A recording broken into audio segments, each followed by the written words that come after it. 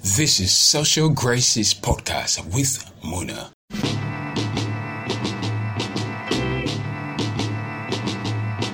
Hello, wonderful social graces. Okay, I don't even know if that's a thing, but then this is the Social Graces Podcast, and I am glad to have you join me again.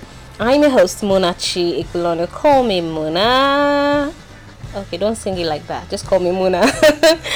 So, on this episode of Social Graces, we'll be talking about phones. Yep, phones.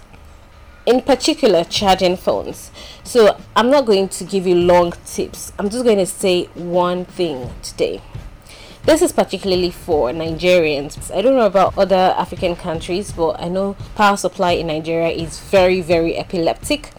So this is mostly for Nigerians. If you're a Nigerian, please gather around. We have talk. Now, we all know that power supply is very epileptic, which means that a lot of times you may have to go to someone's house to charge your phone, or you may have to charge your phone in the office or something. Right? There's no problem with that at all.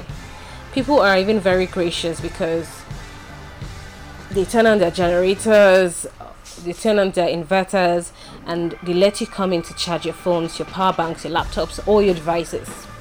However, it is very, very inconsiderate and very wrong when you go to someone's house to charge your phone and you leave it on ring out, and people call you and your phone keeps ringing and ringing and ringing and ringing. It is so wrong. It is so wrong. It's actually surprising that we have to be talking about this in 2022, because you'd expect that everyone should know that when you're taking their phone to someone's, especially someone's house, you're taking your phone into someone's private space, into someone's home. The least you can do for them is to give them some quiet. Right? Let them have some quiet. Let them have their own kind of noise, their own brand of noise, whatever kind of noise they want to have. Let them have it. Don't bring your own brand of noise and add to theirs. So whenever you're going to charge your phone in someone's house, please, in someone's shop, anywhere, please turn off the ring volume. Don't even put it on vibrate. Just put it on silent. You know that mode they call silent. Put it on silent mode. Don't let your phone ring out in someone's space, in someone's private space.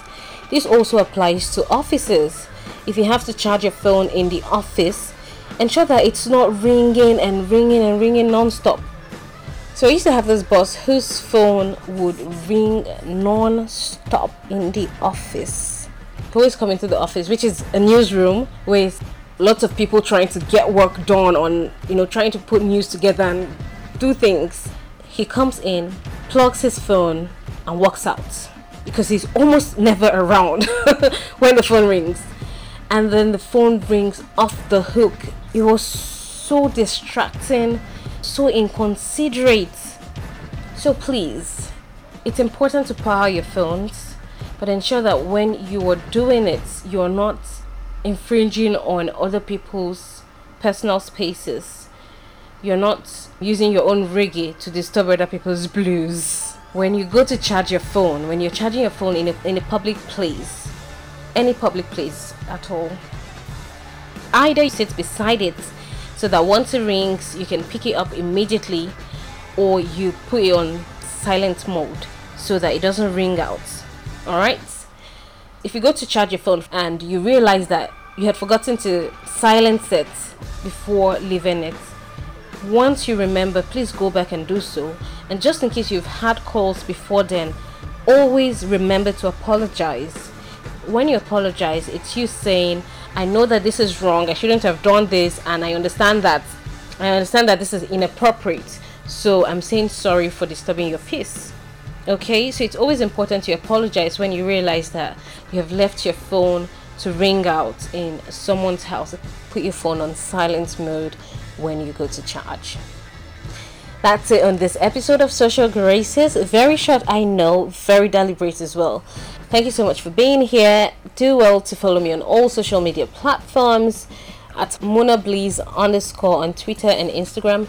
You can also send me a mail at munabliss24@gmail.com. Social Graces with Muna.